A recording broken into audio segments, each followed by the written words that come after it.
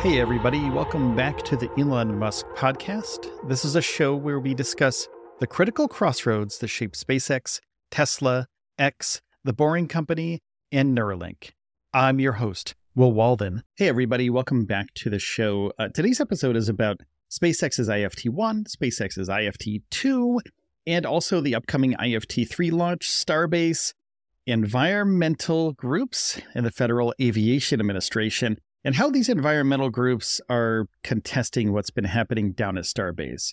Now, organizations like the Center for Biological Diversity took a step forward, and they're challenging the FAA over its environmental oversight of SpaceX's Starship launches from Boca Chica Starbase, Texas. Now, this is building on an earlier suit right after the first launch in April, the IFT-1 launch. Now, it seems that they're not quite convinced that the FAA is taking a close enough look at the environmental stakes down at Starbase. Now, they claim that both the FAA and the U.S. Fish and Wildlife Service haven't thoroughly evaluated the environmental impacts of the launches from Starbase. Now, according to these groups, it's a clear oversight of what's required by the National Environmental Policy Act. A specific point of contention is the review of SpaceX's pad deluge system designed to protect the launch pad. Now, the environmental groups, however, argue that this review was way too narrow, overlooking broader ecological effects. And despite this, the Fish and Wildlife Service concluded that the system wouldn't significantly harm the environment at Boca Chica. Jared Margolis from the Center for Biological Diversity isn't holding back, though. He's openly criticizing the FAA and the FWS, saying failing to do an in-depth environmental review is letting SpaceX keep launching the world's largest rockets that repeatedly explode, shows a shocking disregard for wildlife and communities.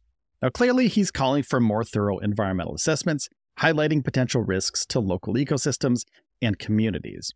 Now, let's talk about NASA's view of this. Deputy Administrator Pam Melroy addressed the importance of Starship for the Artemis lunar program at a Senate hearing. She mentioned ongoing discussions with environmental regulators.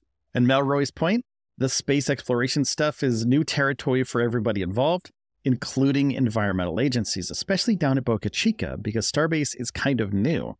And there's also senators involved. Senator Ted Cruz voiced his frustration over the delays caused by environmental reviews at the same hearing. He labeled these delays asinine, pointing out that they're holding back U.S. competitiveness in space against China, and Cruz is calling for more reasonable application of environmental laws, aiming to balance ecological concerns with the pace of space exploration.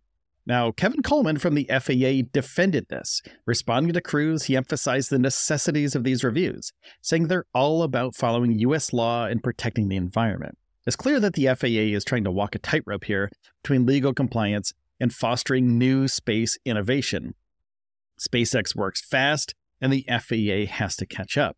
Now, the FAA is also knee-deep in an investigation into the second Starship launch, which didn't exactly go according to plan, the IFT-2 launch.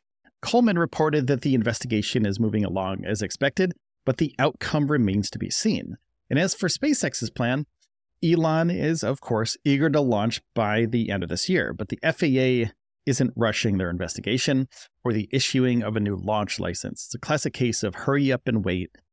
Elon wants to go fast. He wants everything ready by the end of this year, and he said the hardware will be ready by December 29th. They want to get this thing stacked by Christmas, actually. So Kathy Leaders, who's now managing SpaceX's Starbase, suggests a more cautious timeline for the next launch, though, eyeing first quarter, early 2024. It seems there's a recognition that these processes can't be rushed, especially with so much on the line here.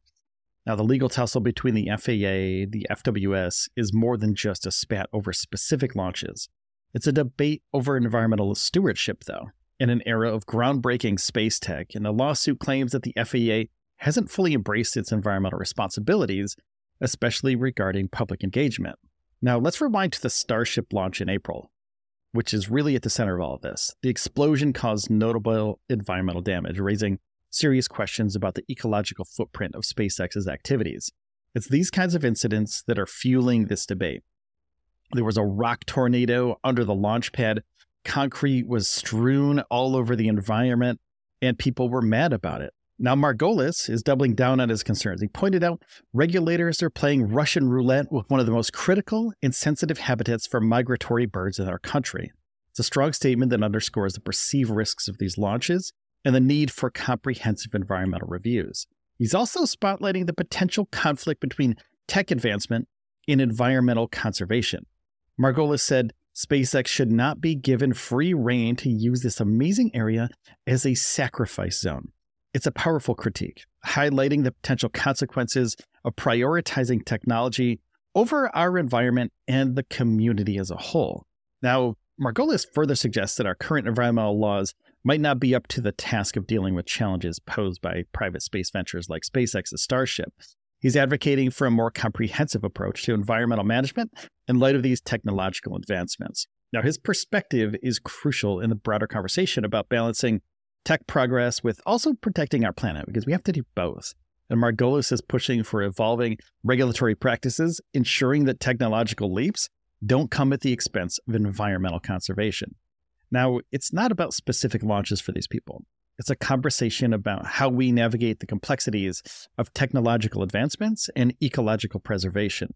It's about finding a middle ground and how they all have to coexist. SpaceX, the FAA, Fish and Wildlife Service, and also these environmental groups.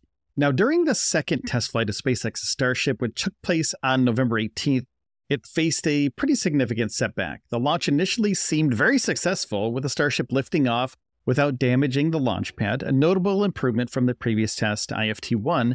However, the flight ended dramatically, with both the Super Heavy booster and the Starship upper stage experiencing catastrophic failures. Now, the Super Heavy booster exploded shortly after the stage separation. It's a major incident in the test, but it was deemed a success. Following this, the Starship's flight termination system was activated near the end of the powered phase, leading to its destruction as well. Now, this sequence of events marked a significant challenge for SpaceX's Starship, but it's also very complex for the environmental groups involved and the FAA. Now, the aftermath of the Starship's second test flight prompted an extensive investigation led by SpaceX under the oversight of the FAA. And this investigation aimed to determine the causes behind the destruction of both the booster and the upper stage.